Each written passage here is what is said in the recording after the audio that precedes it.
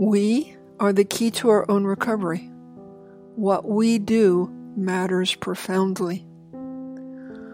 When our brains are gravely injured, we may think that we are helpless, but we are not.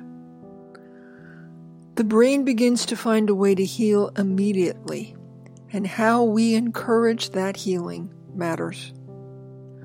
The smallest things make a difference.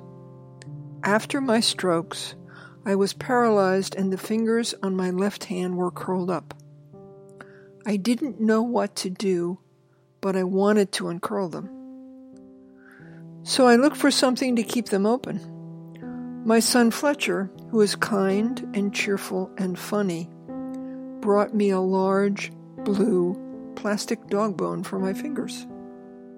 As I lay in my hospital bed, I used that dog bone as a weight to remind my fingers to open.